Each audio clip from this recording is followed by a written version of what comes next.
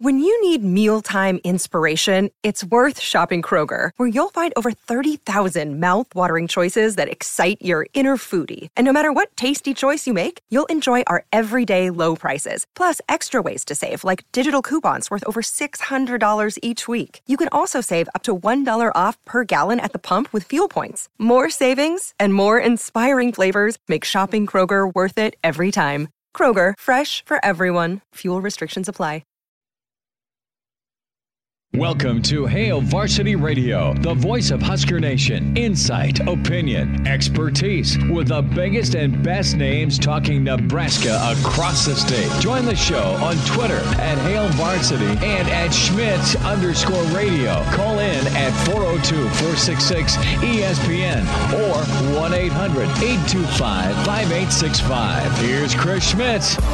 Welcome to it. Great to be with you on a Thursday. It's Hail Varsity Radio, presented by the Nebraska Lottery. Chris Schmidt, Elijah Herbal, and you. Plenty to get into. Big time in Indy as the Combine comes calling.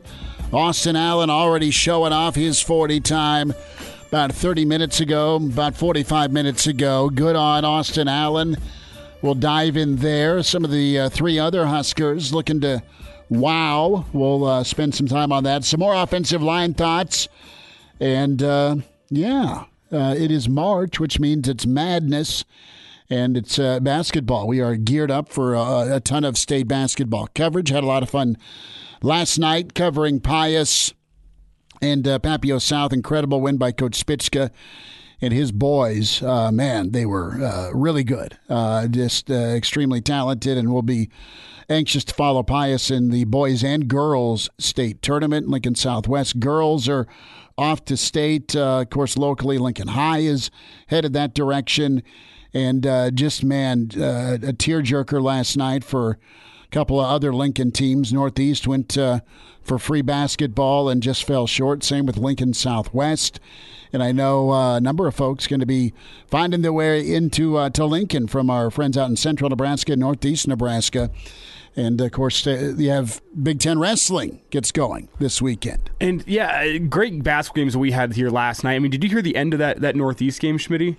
No, I did not. Incredible. Because I was up in Papio. I didn't know if maybe you listened to it on the way home. It was unreal finish where Northeast is up by 10 with a couple minutes left in the fourth quarter.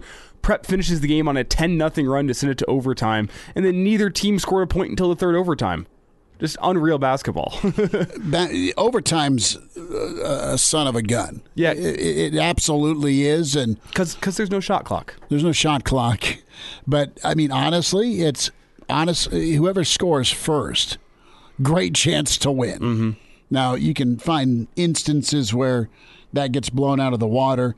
Nebraska in action about 7 o'clock tonight. 7:30, I believe. 7:30, Big Ten tournament. Of course, Andy Markowski is off to that. We talked with Andy yesterday, and Husker women are in. We all think for sure, but they can put some more momentum forth for the NCAA tournament. Numbers to get in: 466-3776, 466-3776, 800-825-5865. Find us on Twitter at Schmidt_radio. Chris Schmidt at Herbal Essence for Elijah Herbal. And email Chris at HailVarsity.com. In about 15 minutes, Brandon Vogel will get his gauge on spring football. And we'll have a special guest, Tommy Herbster, will join us from Super C. They're giving away an F-150 tomorrow at the Super C in Ceresco.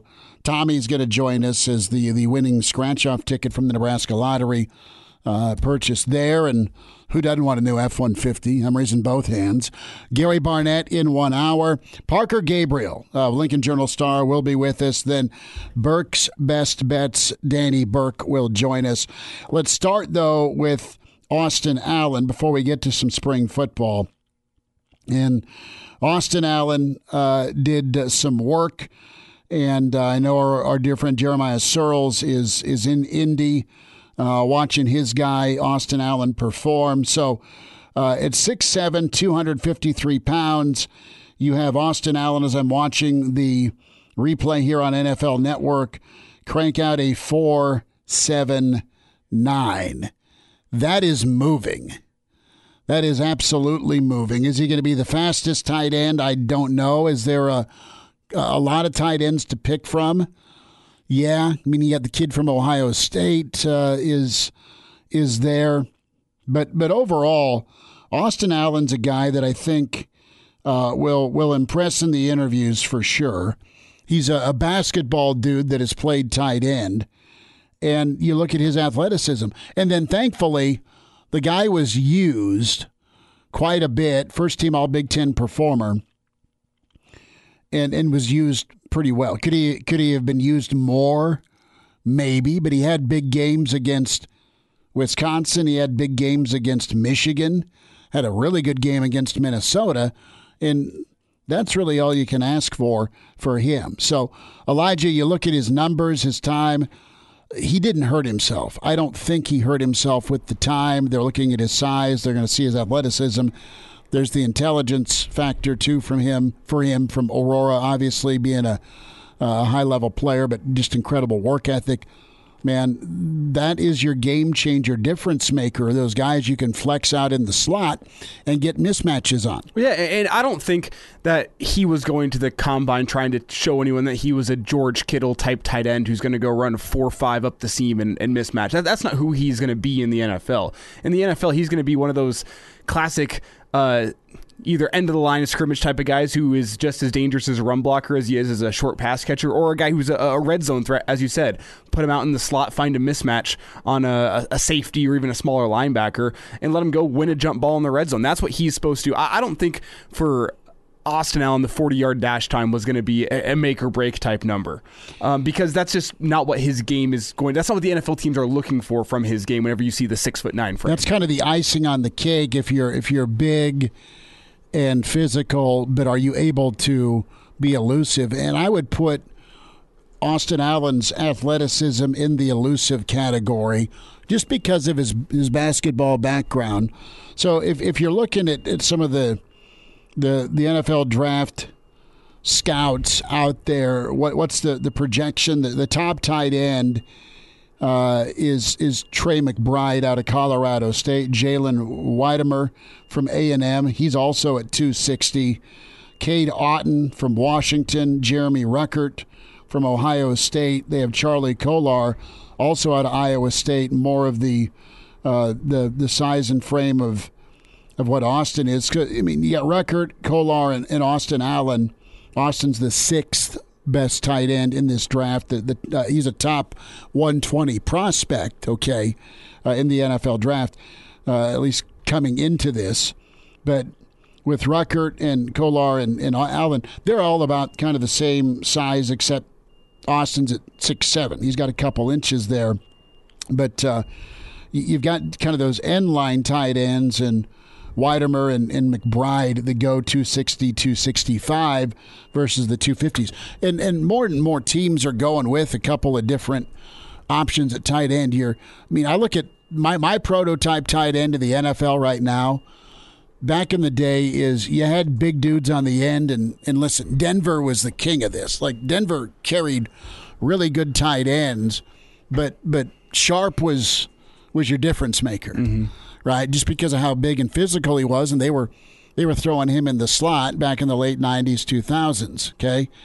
And Sharp was big time. Shannon was kind of a mold by himself. And then you get to what New England did in the draft, where they went with Aaron Hernandez pre-murder and Gronk. I mean, they had two tight ends, kind of like Doc Holliday. I got two of them, one for each of you, right? I mean, you've got the athletic tight end, and then you've got your burly tight end. Gronk's kind of your 2.0 version with his size and speed to flex out.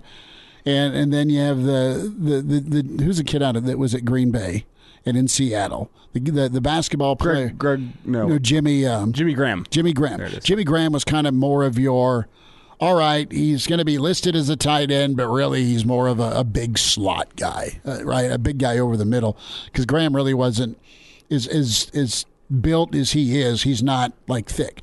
And I look at like the best tight end, at least statistically and fantasy football wise, the go-to guy in Baltimore is Andrews. I mean, Andrews is that, all right, Gronk's been in the league a while now. Here's Andrews, who's can play an H-back for you, also line up on the end, and then they'll split him out. He can do all three. I mean, there's just not many guys like that when you look at the history of the league, though, and that's not what Austin Allen's going to this combine trying to prove. He's not trying to prove he's a Tony Gonzalez he's or not a George unicorn, Kittle or right. Mark Andrews. That's not what he is, yeah. He's going to the combine, and numbers that are going to be huge for him, in my opinion, are going to be that vertical, the bench, and probably the shuttle. Yeah, the short area quickness. Yeah, those are what's going to be important. Can you for him. separate from one of those goon outside linebackers hanging all over you? Mm-hmm. Because with that shuttle, it's how well you're going to be able to break in and out of your routes. With the bench, I know it's not squat. It's not the be all end all in terms of how strong is this guy going to be on the line of scrimmage, but it's a good indicator. And then the vertical is red zone threat. You're already 6'9". If you can add a 34-inch vertical to that, who's going to be able to stop you? So those are much more important than the 40-yard dash, but 4.79 is completely respectable from Austin Allen. And now it looks like I'm refreshing here, and it looks like the official number from the NFL might be a 4.83. Yeah.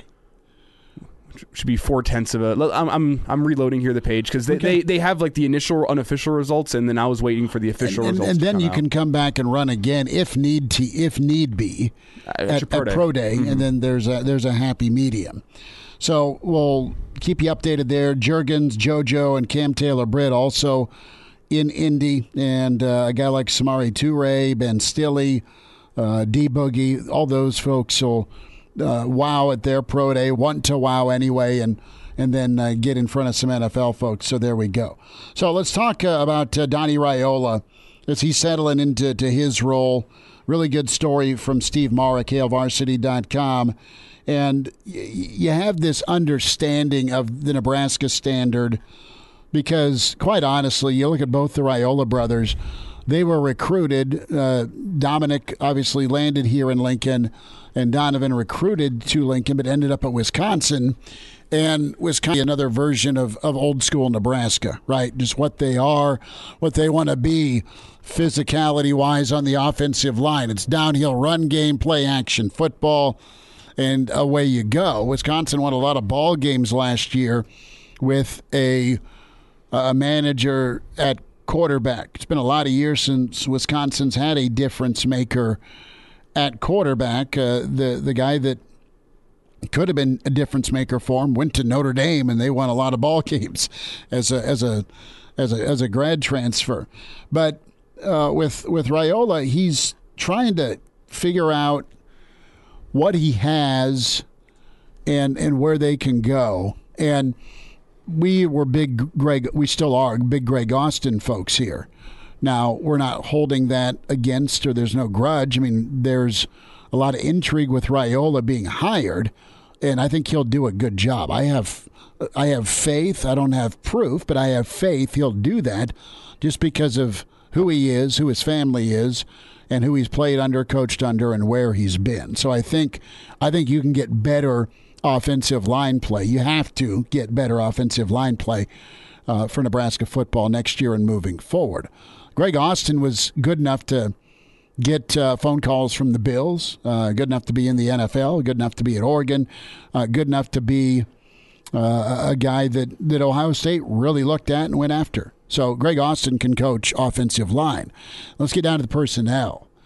And, as we've seen the attrition happen for Nebraska football in the secondary and at the running back or that Duck R spot or the receiver spot, I just think that Nebraska maybe in the transition from the AAC to the Big Ten, they just went about it with what they knew, and they went after a certain type of dude, and they've had to recalibrate and readjust in the Big Ten, and now they've had to reshuffle and recalibrate a touch with their coaching staff.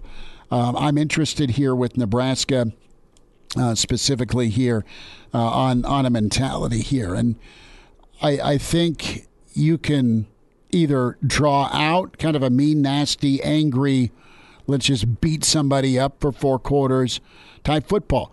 You can make somebody mean on the offensive line, and you can refine what you're asking them to do. Too often, Nebraska football, and Coach McBride does say this a lot, their first step, at least since the new staff's been here, hasn't been forward. And I'm not just saying this as a metaphor. I'm saying, like, literally, they have not wanted to be. They've wanted to be physical. They haven't been physical enough where they get downhill. I mean, Elijah, you know this as an offensive lineman. If your first step is back or to just get in the way, you're not really inflicting any pain or will on anybody. I think that's going to be a shift and an emphasis with, all right, you can talk about downhill. Are you going to see downhill?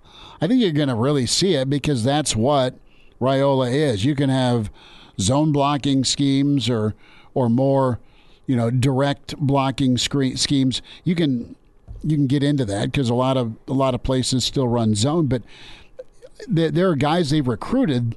Their film showed firing off the football and just hammering people versus playing patty cake. And I mentioned this last season whenever I was talking about the struggles of the offensive line. A lot of times the offensive line stepped lateral, which I've never been a huge fan of zone blocking from whenever I played it to now watching football. It works if you have a decisive running back that can cut off like they do in the NFL. That's why zone works so well up there. But in college, especially with the running backs Nebraska had last season, zone just didn't make much sense to me, and Nebraska got killed for it in a couple games last season. Think about the lateral portion you're talking about.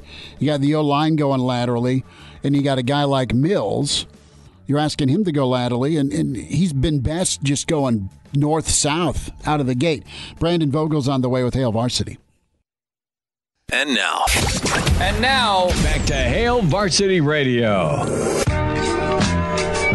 Thanks for spending time on a Thursday. It's Hail Varsity, presented by the Nebraska Lottery. Brandon Vogel's going to break out his crystal ball for maybe your betting needs Sunday against Wisconsin. Danny Burke also in an hour. Vogues, what do you know? How you doing? I'm doing well. How are you? I'm all right. There's a lot to get into. Basketball on our mind. We've got NFL Combine thoughts with Austin Allen. And, of course, Nebraska spring football underway. We'll have a chance to get caught back up with coaches Monday and Wednesday and next week. But all closed down for this week, which is fine. And we just spent some time on the offensive line, which was great. I want to go to the scale position stuff, though, with you, Vogues, and specifically the slot spot. You've got Palmer and Omar, but let's focus here on Alante Brown. What's your take on as to why we've seen minimal usage of Alante?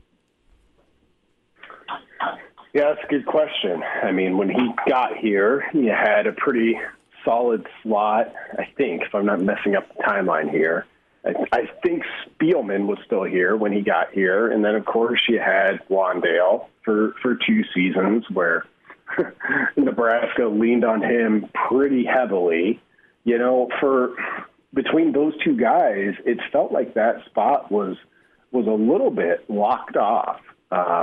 And beyond that, I don't know, because he's a guy who, in very limited sample size, like you saw him, and when he did get out on the field, he had a kind of ability to make people miss. He was one of those guys, and there were a handful of them over the past couple of seasons where, I think the fan base in general watched it and be like, why isn't this guy playing more? And that's always a difficult question. I guess my default is to I tend to side with the coaches of like, I don't know, they see 100% of this, and we see maybe 10% of it. So you kind of got to default to them. At least that's my approach. But everything we've heard about, I mean, granted, it's been one day, the first day of spring football, has been encouraging with him. You look at, and just thinking back to what Mickey Joseph had to say about him, like it was pretty effusive. And Nebraska needs people like that. It particularly needs people like that now because a lot of your natural leaders, the JoJo Domans, Markel Dismukes, the Deontay Williams, much less people on offense, are kind of gone. So people who are willing to step up and say, no, I'm gonna do things the right way, and hopefully that models things for other people to do the right way, are super important for Nebraska in 2022. He is showing it, and Mickey talked about being vocal in the room, but also Alante really just being selfless and embracing the special teams mentality, right? Where I'm going to just go try and kill it wherever I can to help the team. We know he's a tough kid. The Chicago region produces tough folks, and now he's just kept on grinding. So I think that's really cool, and it's more of a surprise than an expectation. In not for Alante, but just for the transfer and portal opportunities kids have. I mean, the second you get asked to eat your vegetables, you can go someplace that tells you we're going to give you some ice cream.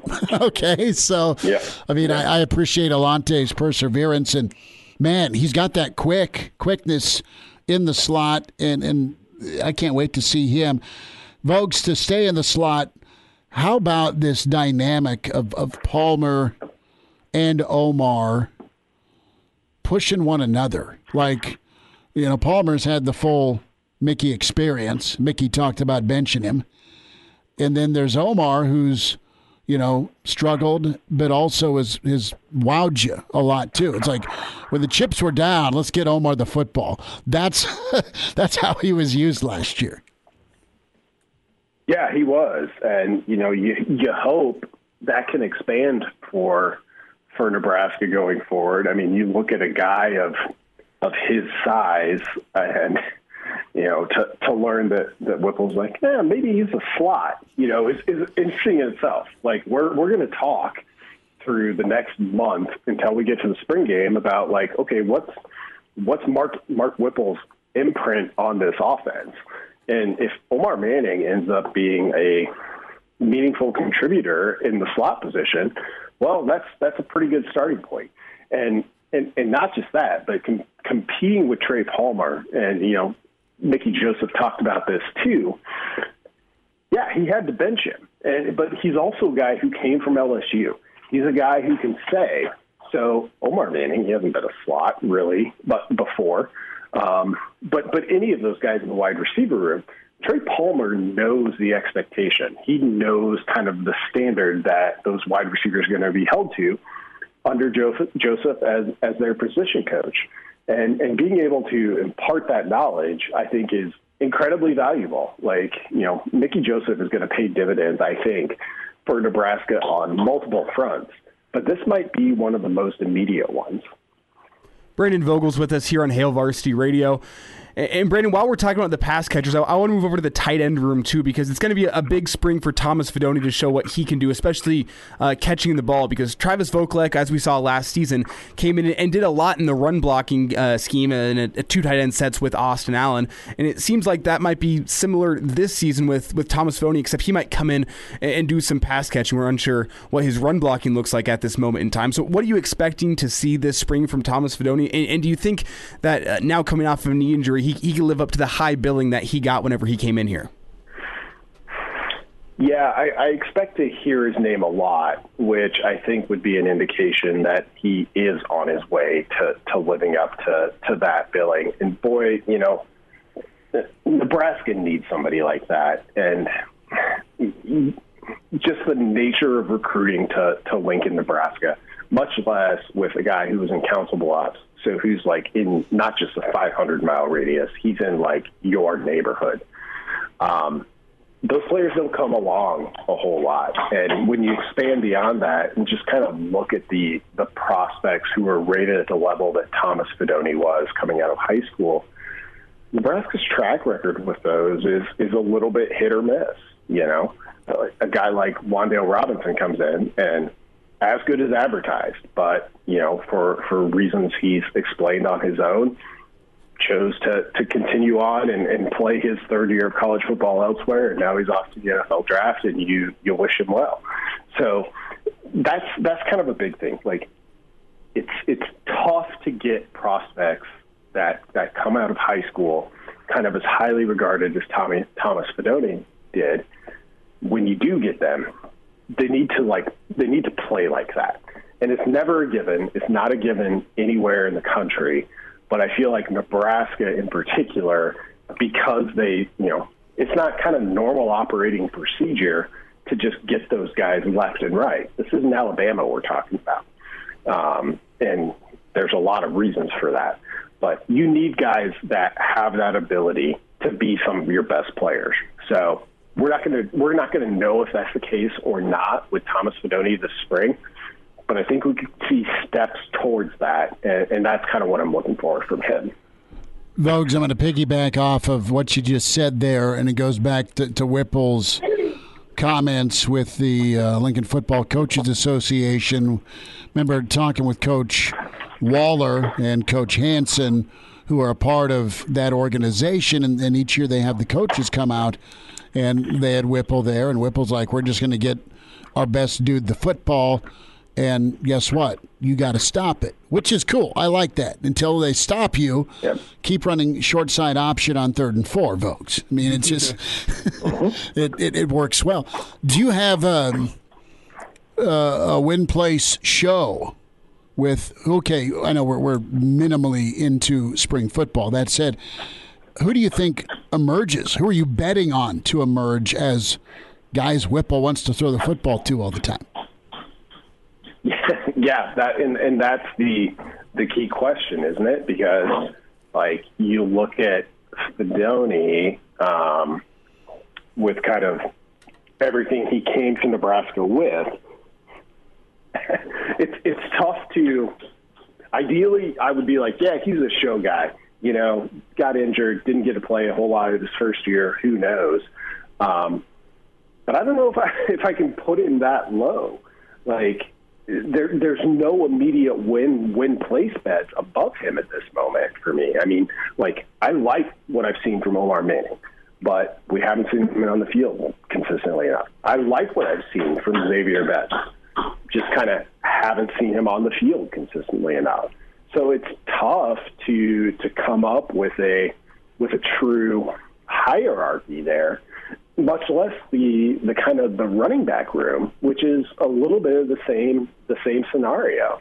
So it's hard. Like if you have to make that bet, my recommendation would be to box them. So if they come in any order, it doesn't matter, and you get it. But that's the thing. I mean, I think that's a big thing this spring is identifying like who is that guy. And with a new set of eyes, does somebody who maybe we're not thinking of right now emerge into that role? Vogue's got about a minute here or so.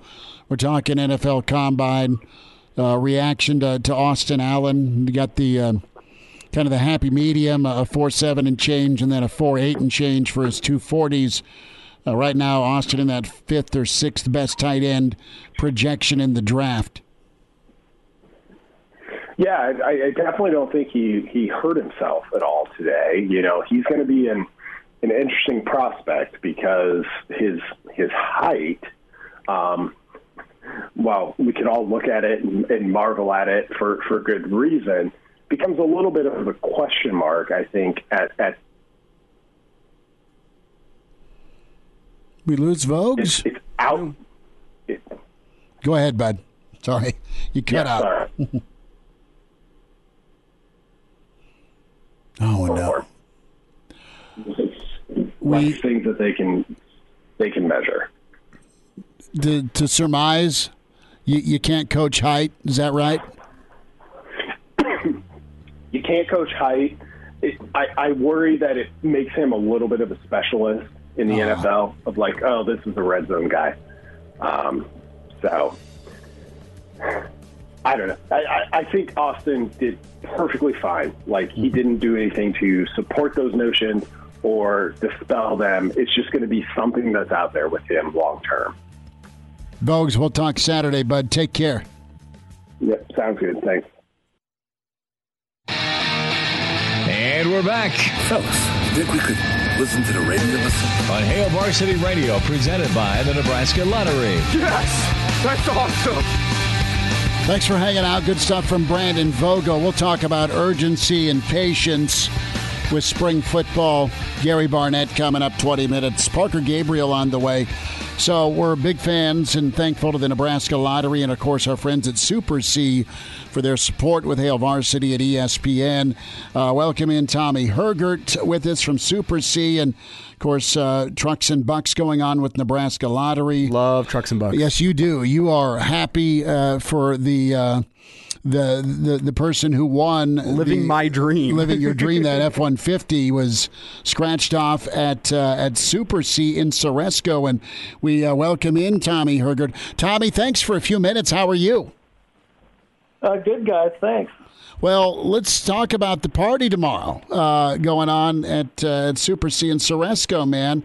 That is going to be awesome. Fill us in a little bit. What is happening? I mean, Elijah will be there, I'm sure, wanting those car keys, but that's not the case. Yeah. So tomorrow, the Nebraska Lottery is going to be up at our store in Ceresco from 11 to 1 p.m. and we're going to have a nice little event with some chance to win some prizes. We're going to be offering some good deals, free fountain drinks. At our store, and the truck is going to be on display, and then the Nebraska Lottery will be presenting the truck to the winner towards the end of the event, and it should be fun. Should be a good time. The weather's going to be nice, and it'll be a nice way to kick off the weekend, so feel free to come on up and grab a drink and have a little fun. Yep, Tommy, that'll be the place to be. 11 to 1, the Super C in Ceresco. You see Nebraska Lottery giving away that F-150. Fountain drinks are free, man. They are. I love fountain drinks. That's awesome. But with this the scratch off this giveaway here at the Nebraska Lottery, I mean it's so popular. And Elijah, how many times have you tried to win said F-150? Oh, too many times. Too many? I mean, this year alone, at least 20. Yeah, but. That is going to be big time, and also just from a standpoint of being the store where you're at Super C up in Ceresco, what's that like for you guys? I mean, take us through your perspective here of being the winning store where the truck was scratched off at. Yeah, it's fun. You know, they give away 8 of these trucks every time they do one of these Trucks and Bucks scratch ticket runs, and we're lucky enough to be the first truck that won this year, or sell the tickets that won the first truck this year. So that's across the whole state of Nebraska. So we feel pretty lucky, and we're excited for the winner, and yeah, it's a pretty special deal. Tommy, real quick, tell us a little bit about your store up in Ceresco. And folks are traveling all over the state. Obviously, folks are coming in for Big Ten wrestling and, of course, state basketball next week if they're passing through. Just tell folks, remind them your location and just where they can fill up and get a fountain drink or get some ice. Yeah, stop on by our store in Ceresco. We're just off to the east side of the town there on the highway, and stop in for a cold drink, grab some ice. We also have Valentino's in there, so grab a slice of pizza, and yeah, it's all good. Yeah, I'll let you know right now, whenever I'm heading anywhere north of Lincoln, out 77 to do some baseball imprint, I'm stopping by for a slice of pizza every time. A slice of pizza and a breadstick. And you'll have that quarter in your hand, won't you, Elijah? Tommy Hergert with us from Super C. And, of course, Trucks and Bucks, that giveaway happening tomorrow, 11 to 1, is Nebraska Lottery will present the Trucks and Bucks scratch-off winner, that brand-new F-150. Tommy, hey, thanks for checking in with us. Thank you for your time, and congratulations to you and Super C in your store with the Trucks and Bucks giveaway. Sounds great. Thanks, guys. All right, there he is. That's Tommy Hergert with Super C. And, of course, the Trucks and Bucks, Nebraska Lottery, been with us day one. We love them. And I'm telling you, if baseball season started a month earlier, the amount of trips I take through Ceresco out umpiring, I would have won that truck. If baseball season was just a month earlier. You're happy for the winner, but you're really quite frankly PO'd it in you. Yeah, I mean, come on. I mean, like, sure, I won $4 last night on the Trucks and Bucks ticket I picked up at the gas station, but $4 ain't no brand new 2022 Ford F-150. No. Because I mean, we got the ads playing in the commercial breaks here, and I hear it and I go, yeah, I do want a brand new blue Ford F-150, and then it's somebody else living out my dream.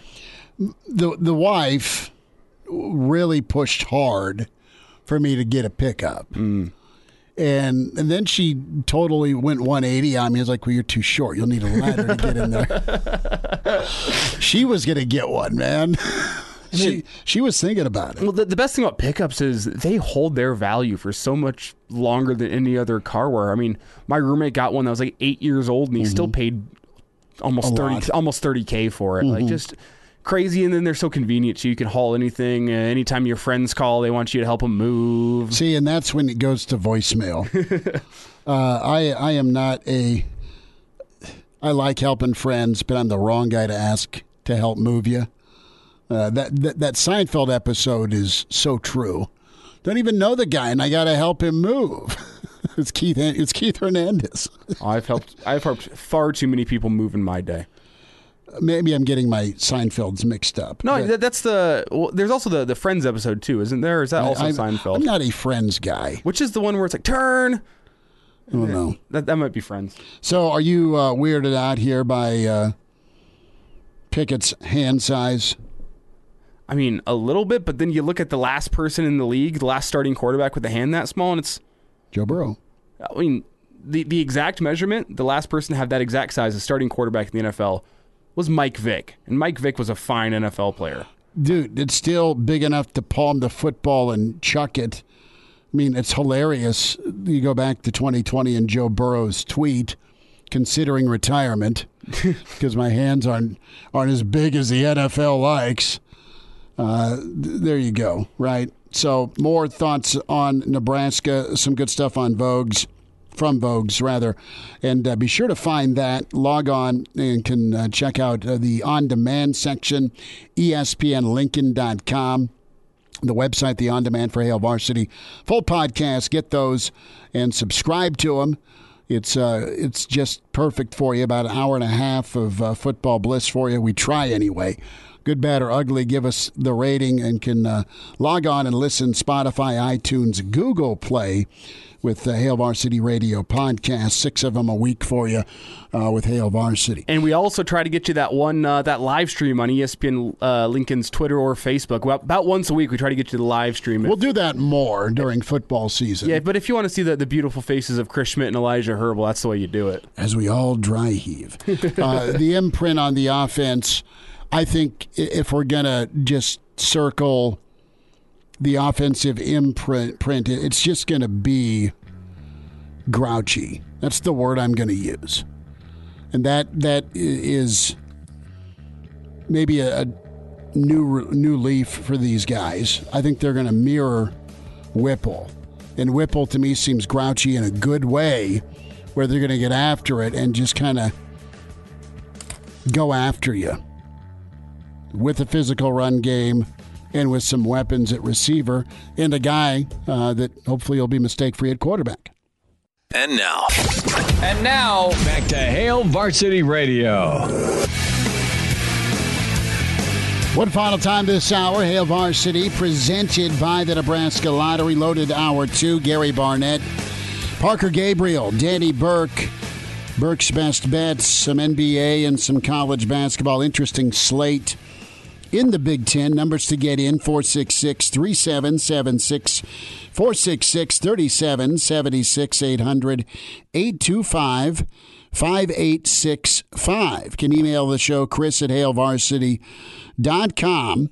And find us on Twitter at Schmidt_radio, Chris Schmidt at Herbal Essence for Elijah Herbal. So, going to tell you to buckle up, hands on the wheel, eyes and mind straight ahead. The driver has one job: to drive. This message from the Nebraska Department of Highway Safety Office.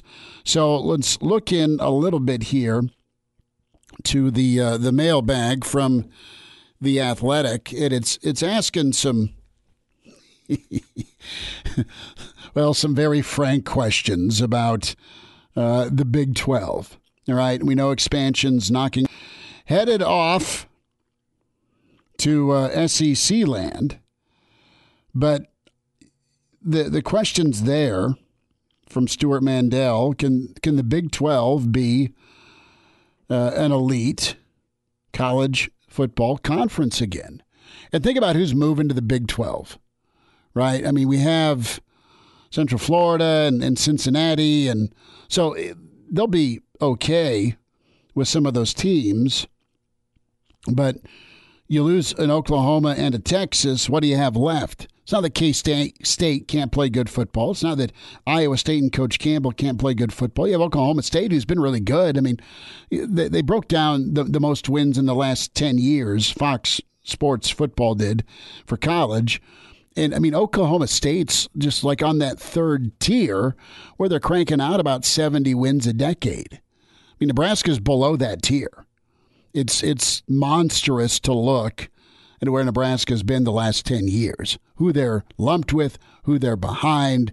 I mean, you have your Clemsons, your Bamas, your Oregons that are kind of in that top tier, and then barring a down year, I mean, you have your LSUs and your A&Ms. Well, A&M's been kind of hit or miss, but Wisconsin's there, Iowa's there that are cranking out between 9 and 10. Sparty drifted off, but they had a really good 2010 through even last year. Penn State's kind of been hot, and then obviously Ohio State's in that top tier. But I think that tier there, that LSU, Wisconsin, Iowa, Penn State, that's the tier that Nebraska fans, like, they'd be happy being in that tier. That's the neighborhood you always lived in. Mm-hmm. And then for, about a 7-year stretch, 5 to 7 year stretch, you jumped into the penthouse. And, the question is, can you get back there again? And you've done it before as a blue blood. You should be able to do it again. I think you got a great shot of getting high-level consistency with these staff changes if you're patient enough to not disband or disrupt and give this staff a chance to kind of click together with the same head guy and then just go to work. You can get better.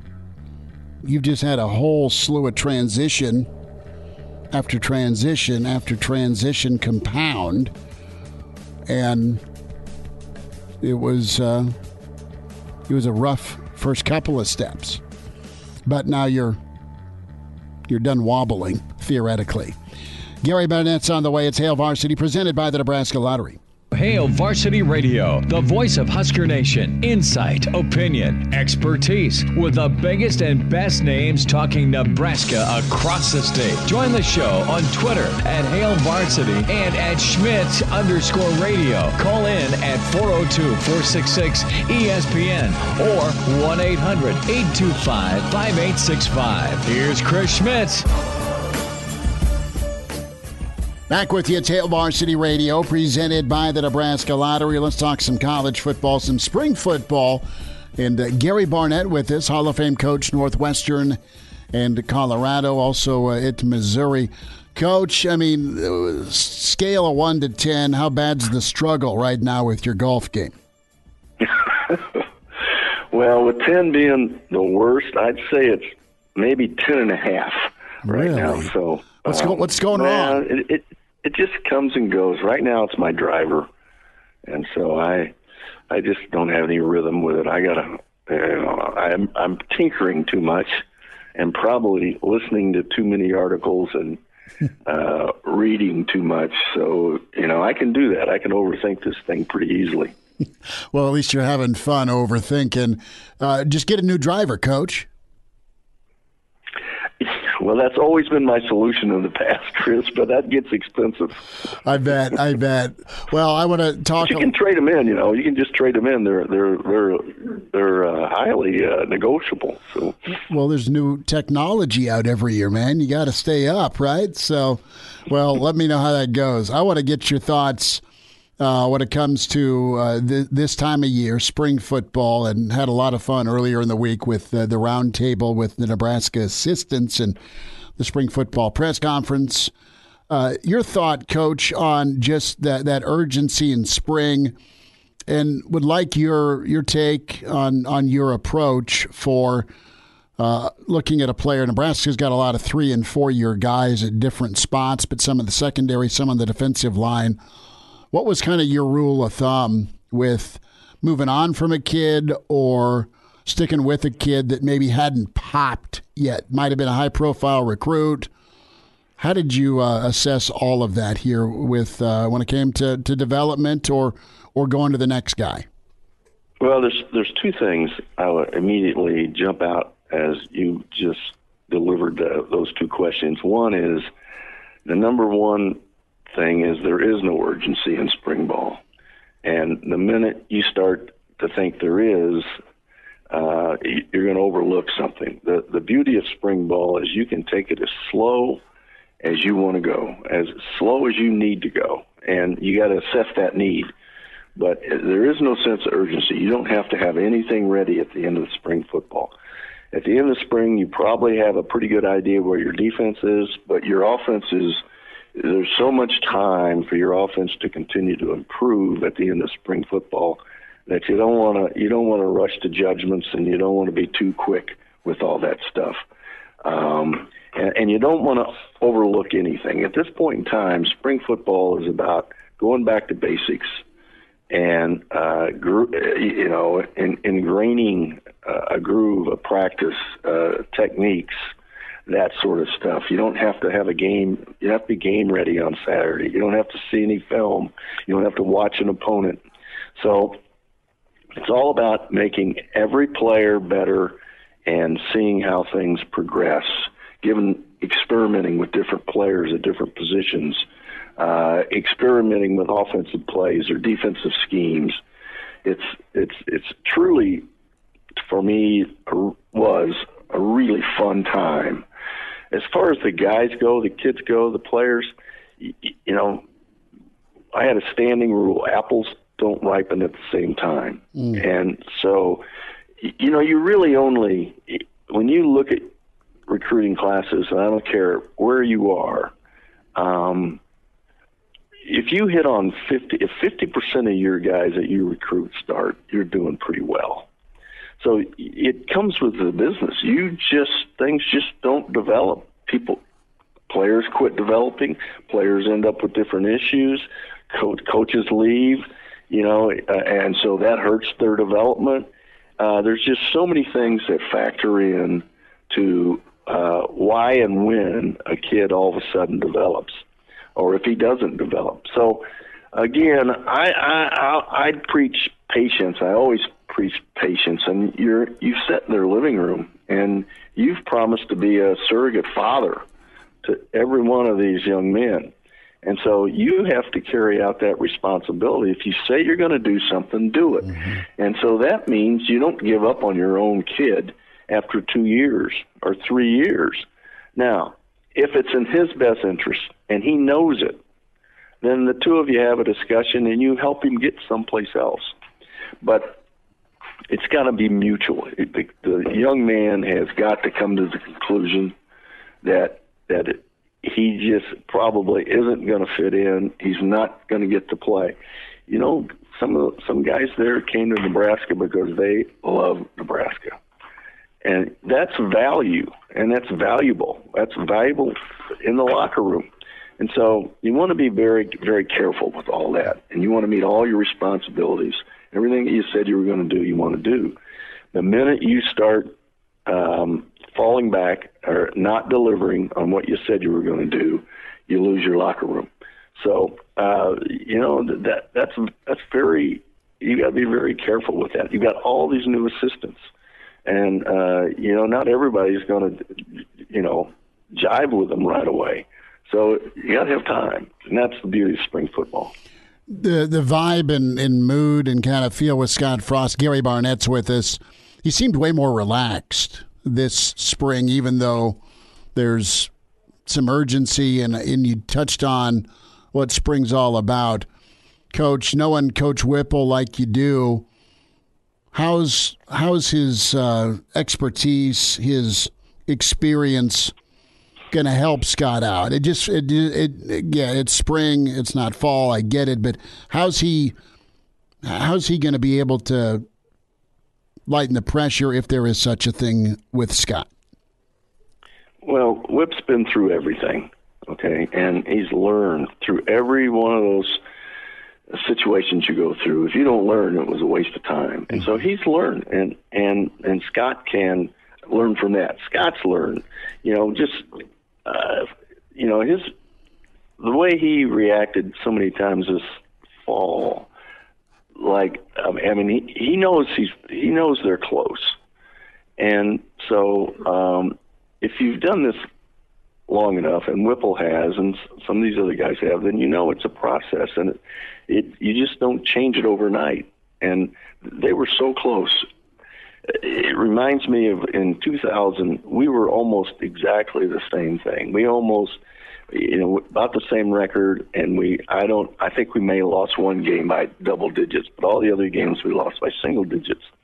And then we all knew it was close, but we had to put the noise out. We had to shut the noise off because, everybody's clamoring and everybody's got an opinion why you're not any good, why you're not winning. And then all of a sudden, the kids had confidence, coaches had confidence coming out of spring ball. And we took that same season, and we had the great 2001 season we had. And I see Nebraska right on the verge of that same sort of thing. There was just too many good things that happened last year, and so many pundits have written the same thing.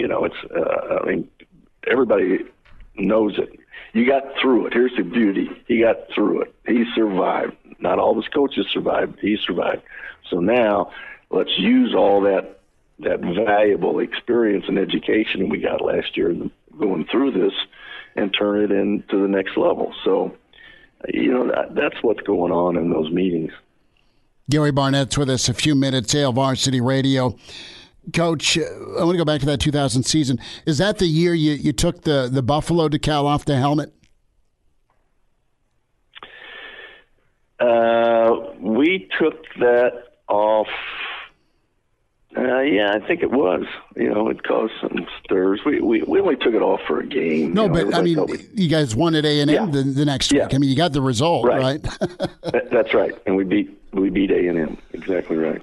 How from that motivational tactic? How did kids react to that? What was that experience like?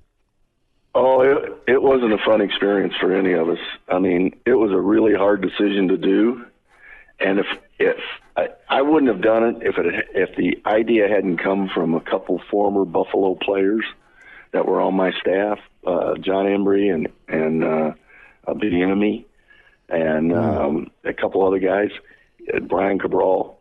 There's no way I would have done it without consulting with former players, and so it caused a ruckus. I can tell you that, and it caused a ruckus in our locker room. But sometimes that's what you need. You need that to happen. You get complacent, or it needs to be shaken up every once in a while.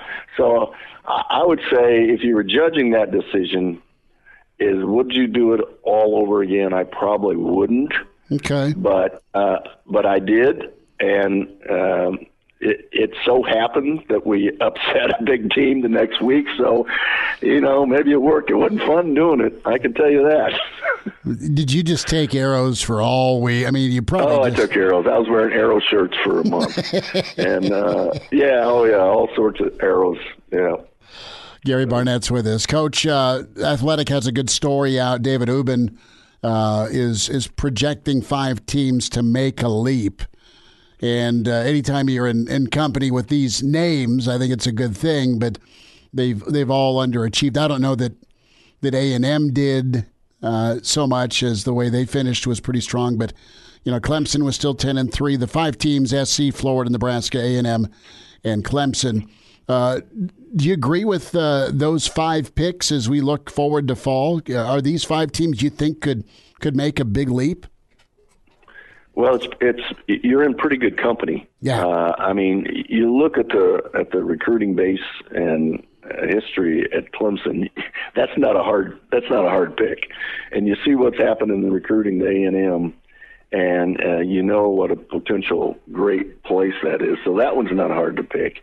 SC, it certainly isn't that hard, especially when you see the accumulation of talent they've had through the portal just in 6 months. So that one's not hard. Florida, that's a little tougher pick for me, I think, just because a new coach, new system, and I'm not sure that's one I would have put in that. I'm not sure who else I would have put in. I have to do the research on it, but I don't think that's one I would have put in there. So you're in pretty good company, and then Nebraska, so it's pretty good company that you're in. Well, what do you the names say it all, and I think SC's, like you touched on, is good. I think A&M could, Jimbo keeps recruiting at a high level. I don't know what his quarterback situation is. I know Clemson was young on the lines of scrimmage last year, but they're pretty loaded talent-wise. When you look at Nebraska, is it a big ask to see a monster jump with a new, not completely new staff, but a lot of new staff in a first year? It's a bit of a reach, I think, but you've got enough players around, and you had valuable experience last year. I think the key is going to be quarterback. Now, we did it in 2001 with a quarterback who managed the game, and so we had, we could rely on our offensive line, our running backs, and then our defense, especially our secondary. So we had all the holes filled. We needed a quarterback who wouldn't make mistakes, could throw the ball accurately, and get us in the right play. And we didn't need much more out of him. And that's pretty much what we had. We had two different quarterbacks that year. And so this game today is more of a quarterback-oriented process. And so I think it really comes down at this point in time this year is to how Casey Thompson plays. Gary Barnett's with us, Hail Varsity Radio. Yeah, Casey, can he stay healthy? And it sounds like from a leadership standpoint, he's really done well with his team. Coach, last thought, let's talk swag for a moment. Saw this story about recruiting swag, and it kind of went into Kevin Sumlin showing up in a helicopter for recruiting. What's the fanciest you ever got for making a trip to a recruit's house? I never wanted to do something like that. I never wanted to make that statement. The only thing I ever did that was close to that is I might have 5 or 6 or 7 assistants all show up at one kid's house in one day. And so it was a fight with the AD as to why in the world I would have 7 assistants all fly to someplace in the middle of nowhere, and the cost of that was always an issue at Colorado. But that's about the most. I used to go to. I'll tell you how I was different. I used to go by myself to most of those to recruits' house. I didn't necessarily like going with another one of my players. Coaches. I'd like to show up by myself. And to me, I thought that made a bigger statement than anything else. So it's just how you view it, perceive it. Man, the limos, old Jack Pierce. Yeah, I never did that. Never did that. Jack he'd always say, "Well, we're going to get a Cadillac, Tom." he made Coach Osborne rent a Cadillac. Yeah. Well. Yeah, and it's a different time now. So. Oh, yeah, that's good. Coach, good luck with the golf game. Thanks for a few minutes. You bet, bud. Good being with you, Chris. Good stuff from Coach Barnett there. No helicopter rides for Coach Barney. That's all right. Parker Gabriel talks some spring ball with us next on Hail Varsity. He's in his 30s, but sounds like he was born with a stogie in one hand and a brew in the other. Now. Say my name. It's Schmitty on Hail Varsity Radio. I got the body of a taut, preteen Swedish boy. Back with you, Hail Varsity, presented by the Nebraska Lottery. We say to Parker Gabriel with the Lincoln Journal-Star to talk some Big Red football spring, and at Husker Extra PG on Twitter. Parker, what's new, man? How you been? I've been doing well. Just getting in the spring football rhythm, such that it is, enjoying the weather, and cruising along. Well, I'm going to ask you about the O-line to start. Interested to get your thoughts with what Donnie Raiola has in front of him. It's going to be kind of an incomplete test, so to speak, just because of the well-known injuries with Teddy out and of course Turner out. That said, as you look at this offensive line group, do you think they had a problem with what they were asked to do last year? Or was it more about mentality? Because it's been pretty clear that might be job one for Raiola to fix their mentality. Yeah, that certainly seems to be.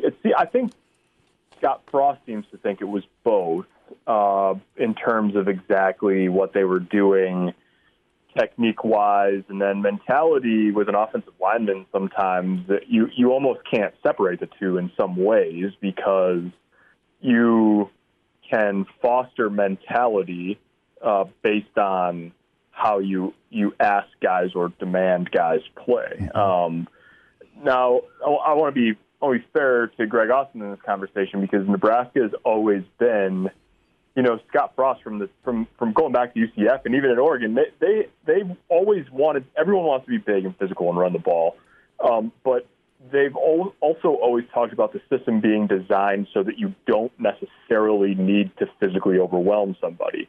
You get some vertical displacement, you get a little horizontal displacement, the running back has some seams to choose from, and away you go. Now, the issue with that is that in the Big Ten, I think what they've found is that creating that displacement is easier said than done, and they just too many times haven't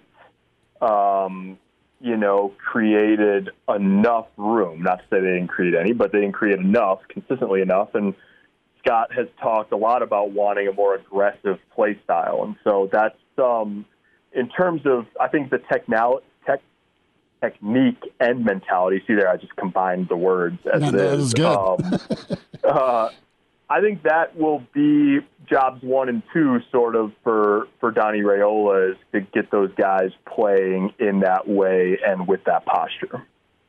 Parker Gabriel's with us here on Hail Varsity Radio. And Parker, I want to get your take on the comments from Nick Henrich and Scott Frost at the presser on Monday. Nick Henrich said that he felt like the running game felt more downhill, but then Scott Frost came back and said, well, it's the pretty much the same running scheme that we were running last year. I mean, what do you make of that? Is that encouraging for signs of the future based on what Donovan Raiola has already been able to build in the room? Well, there's a couple things going on there. One, that's sort of exactly what we're talking about, is that, Scott said, I hope it felt a little different on the defense. And so, I think that's what you're going for, is, they don't have to change the scheme a lot, and they get better results, or they get results that a defense feels more. I mean, that's exactly the goal. I think it's also worth pointing out that, this spring, that offensive line is operating against a defensive front that is down the 4 guys that left the program this offseason. Obviously, Ben Stille was out of eligibility, and then you had the 3 fifth-year guys that left, 2 to pursue the pros, and Jordan Riley to the transfer portal. And then Casey Rogers, their most experienced returning player, is also out for the spring. So you may also be getting – life is a little bit different for the inside linebackers when you don't have a big veteran defensive line that's experienced in controlling the front on the first day of spring ball too. And also they don't fully have the pads on. So all of that probably helps explain. But the bottom line is Scott Frost will be very happy if Nebraska's defense continues to feel that way all through the offseason. Parker, a thought on Coach Dawson taking over all of that defensive line. What'd you take away with him? Is he upbeat? Is he excited about building some depth or reloading, or is it a big task? How did he feel about this spring? Yeah, I think both. It's definitely a big task, but he's excited about it. There's, that's a very interesting. I mean, it's an interesting group that he's got, right? Because there's several different body types in there, and they're guys who we've sort of considered to be two different position groups. And then over the last year, for sure, and really parts of the last two seasons, they've sort of played more like one group in terms of outside linebackers playing sort of like 4-3 defensive ends at sometimes, and defensive ends, we might have used to call them, playing, the 3-5 technique. And so you got all these pieces, and I think not only is Mike Dawson excited about coaching all of those guys, and he's coached them as individual position groups over the course of his 2 stints at Nebraska, but the guys seem to be excited by it too. I mean, Ty Robinson and Garrett Nelson both said on Monday that they think it can be a good thing to have sort of one voice leading that whole defensive front group, I guess you could sort of call it. So, yeah, I mean, it's he doesn't have the special teams on his plate anymore, but he's got probably like 20 guys in his room. So he's got plenty of managing to do, and plenty of competition, especially the closer you get to the edge. And then I think probably, they need some guys to emerge, young guys to emerge in terms of interior defensive linemen, and they may need to supplement via the portal too. Parker Gabriel's with us here on Hail Varsity, and Parker, which goes a position group which goes right along with that defensive line is that nickel spot that JoJo Domann played last season. And I've brought it up a decent amount on this show over the past couple weeks because I think it's one of the biggest question marks on the defense. Who's going to step up and fill that role, fill some big shoes that were left by JoJo Domann, admittedly. Do you have a feel for who the guy might be to watch this spring in terms of a guy that's going to fill in? I know we saw Isaac Gifford there at the end of last season, but with really a new season ahead, that spot still seems up for the grabs. Yeah, and I think there's not a danger, but I don't think that they're going to ask somebody to do exactly what JoJo Domann did, and they may use different guys depending on the sort of game situation. So it's an interesting spot, though, because they have some versatile players. That group includes Gifford, as you mentioned, a guy like Javen Wright, who's working his way back from missing most of last year with a blood clotting issue. And then, Chris Kolarevic was a guy who got talked about on Monday as playing that spot. He obviously was in rotation at inside linebacker last year. He's probably the closest physically to what Domann was. I mean, he's listed at 6'1" and 230, which is similar to JoJo. He was a very good upper-level athletic tester last winter. He might be a little bit better suited to play in that sort of space rather than in the box all the time. The thing that's interesting, though, is that sort of nickel, as we call it, will depend on – it's basically just going to be whoever the next best player is, the guy that they feel like they needs to be on the field. If it's Kolarevic, great. If it's Gifford or Javen Wright, great.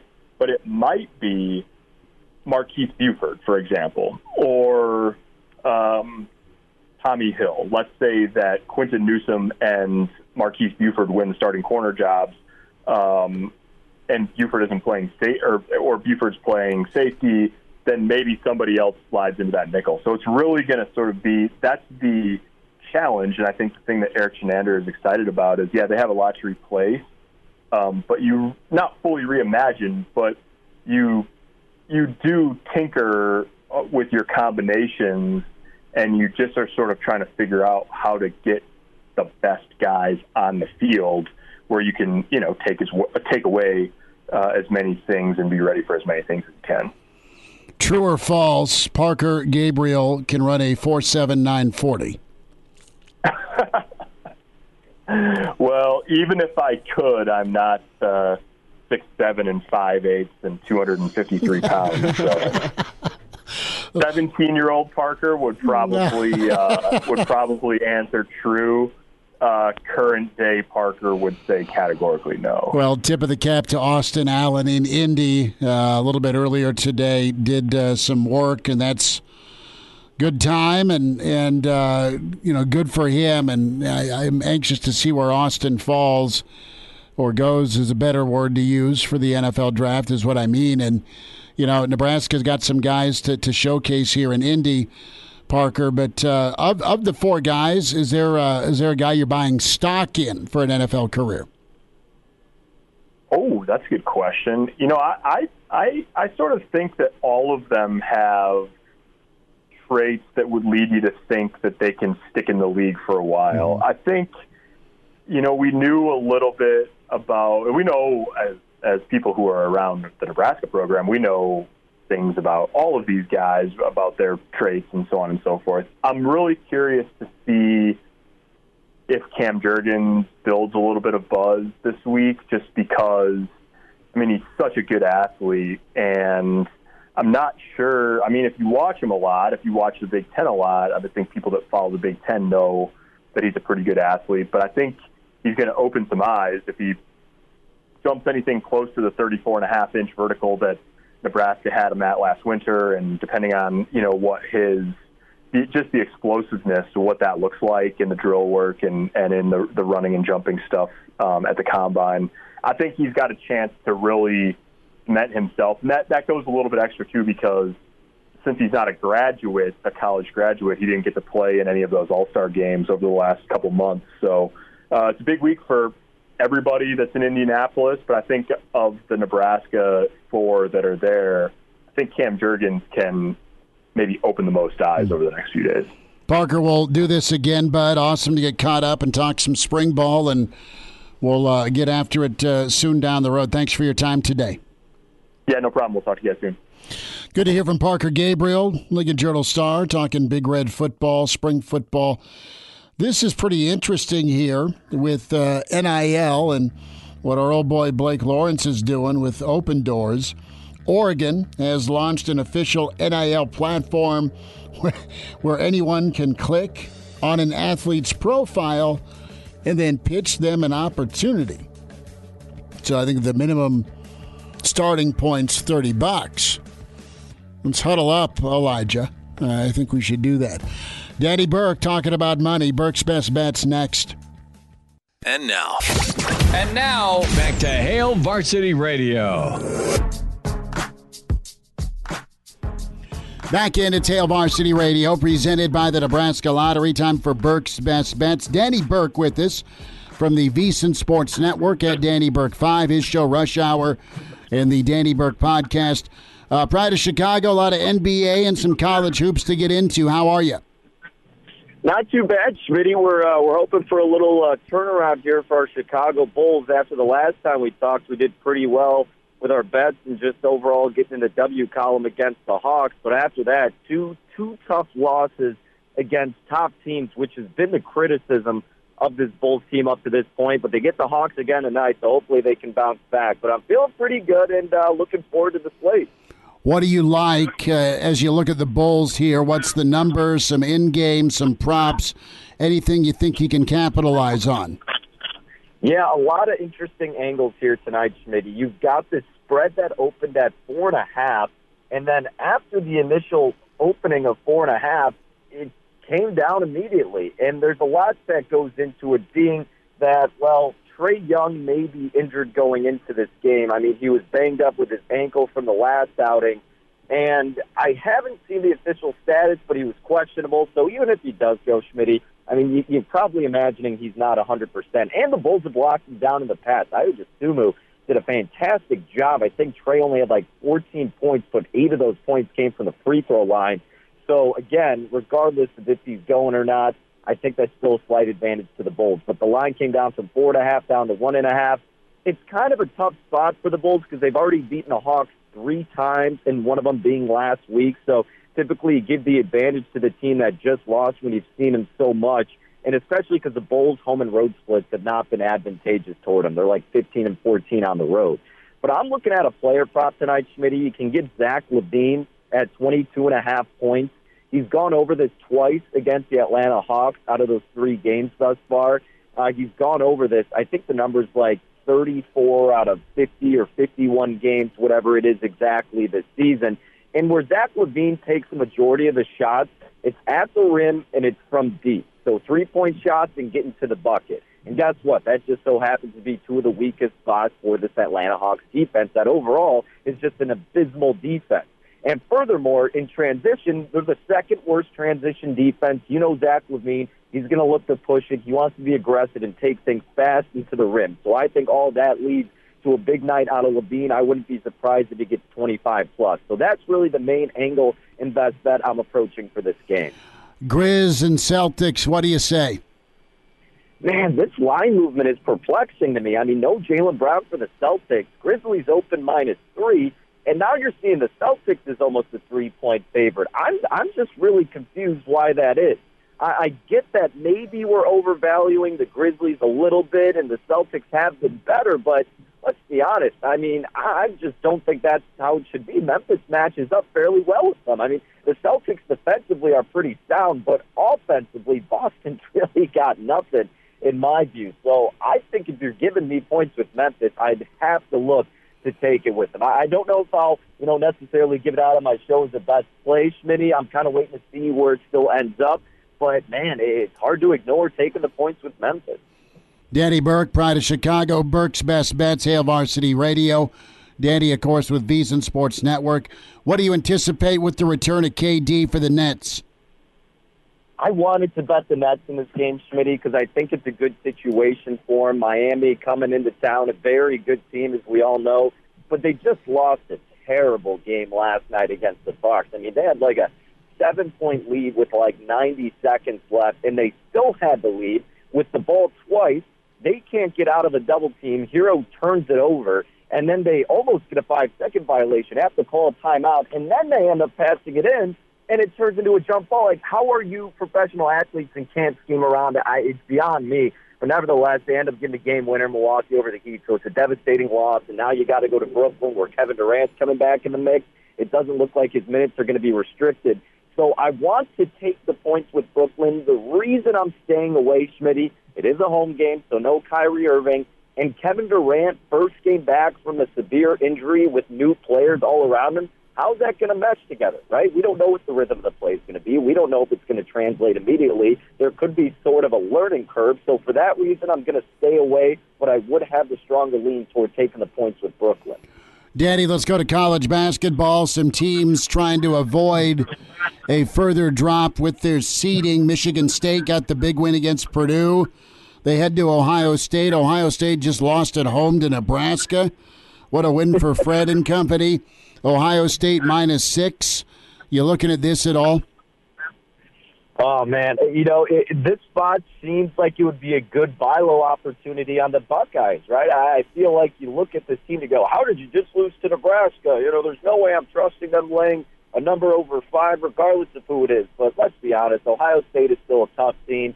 It's college basketball. Crazy things happen. Hoiberg and this team, as bad as they've been, they still, as we saw, are talented enough to at least make it close and then sometimes close out. It's just a wonky sport at the collegiate level. We all know that. And Schmitty, a little bit furthermore into it, too. I mean, Michigan State, while Izzo's always a tough guy to go against this late, especially in the month of March, they really haven't been that strong of a team on the road as of late. I mean, they got stomped out at Michigan. They got killed at Iowa, and at Penn State they lost by 4. So now you're going to a pissed-off Ohio State team. I think it's got to be the Buckeyes or nothing for me. You know, that sounds like some pretty sound math. As we move to Ann Arbor, Jawan's been watching. Old Martelli's been doing his thing. Iowa has been incredible. They head to a dangerous spot. Michigan's got to win, and got to win against teams that can help their NCAA tournament case. Michigan -2. Do you think Iowa keeps the magic going?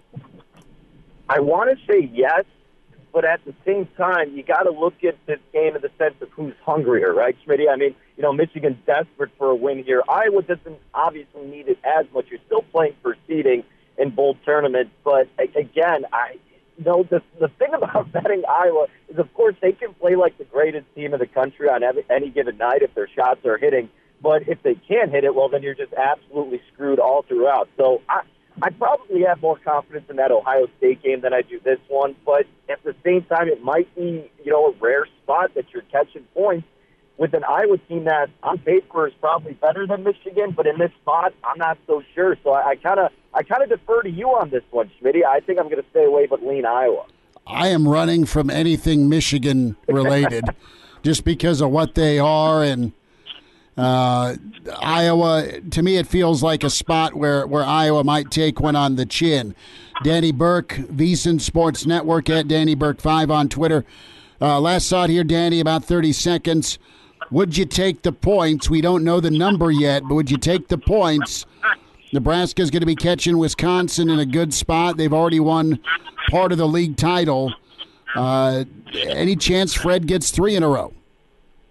Look, this is an interesting concept, too, because, like you said, they already have a share of the title, so what's the incentive going to be for the Badgers in this game?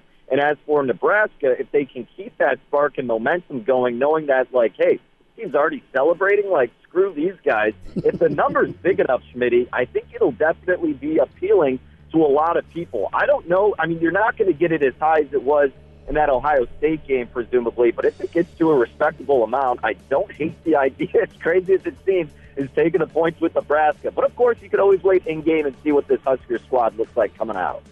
Daddy, we'll do this again next time. Thanks for a few minutes. Always, Schmitty. Take care.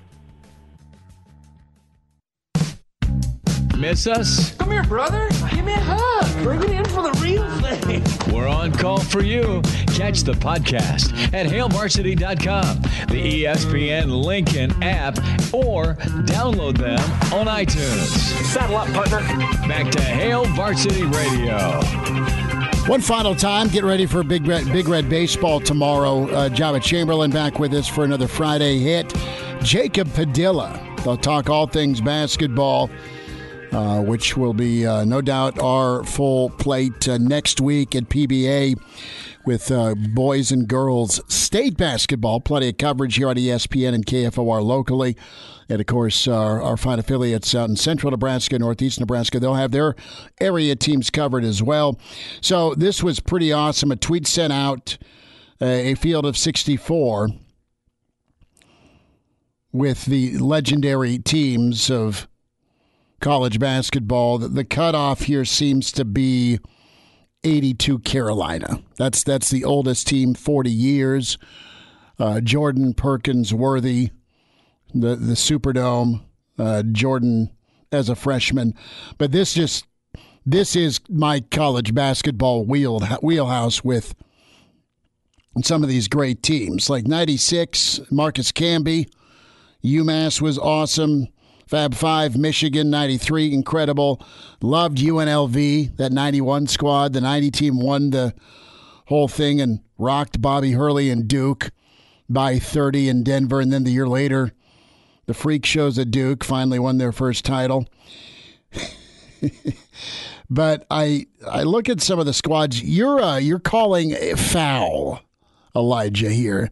You are pissed there's no Kemba Walker. Well, I'm just looking at this, and it was clearly made by somebody a lot younger than me. Or sorry, a lot older than me. Because the teams that I remember being great, as you said, the Cardiac Kemba team of 2011, that was, I mean, they weren't the best. The six overtime, and then to get to a title. Yeah, and the fact that they weren't even, I think they're like a 7 seed, and they went on and won the whole thing. Yeah, they got hot, bro. That's a team that stands out to me. Or 2012 Kentucky with Anthony Davis, and, well, I think they had 5 lottery picks on that Kentucky team. Just like the teams that I remember being great, they have 18 Villanova, which, yeah, that's a good answer, but those weren't the most dominant teams from my era of watching college basketball, especially that 2012 Kentucky team. I think they finished the regular season like 30-2. They did. You had a shift, though, from the mid-'90s to late 90s where you had guys for a couple of years and then they were gone. A lot of the early 90s teams, I mean, guys had to at least stay 3 years, right? I mean, you had Garnett make the jump from high school. The one team that got to a Final Four that I thought was just a ton of fun to watch was that Marquette squad of 03 with Dwayne Wade. I mean, that's almost 20 years, though. I mean, think about that. And if you're listening at home and you want to see the bracket yourself, it's been retweeted onto the ESPN Lincoln Twitter account, so you can go check it out there as you can go look at the full 64-team field. And you'll have some folks, like a team that got hot that was good was KU in '86 with Danny Manning. They won. 86 is wrong. 88's when they won it. But you had a good run. You had Oklahoma at Kansas for the championship. That was really like the first championship game I really remember. I still really like the Ewing teams. And the Olajuwon squads from Houston, they never got it done, though. Loyola Marymount, 1990 was fun. Talk to you tomorrow at 4 with Hail Varsity. Thanks.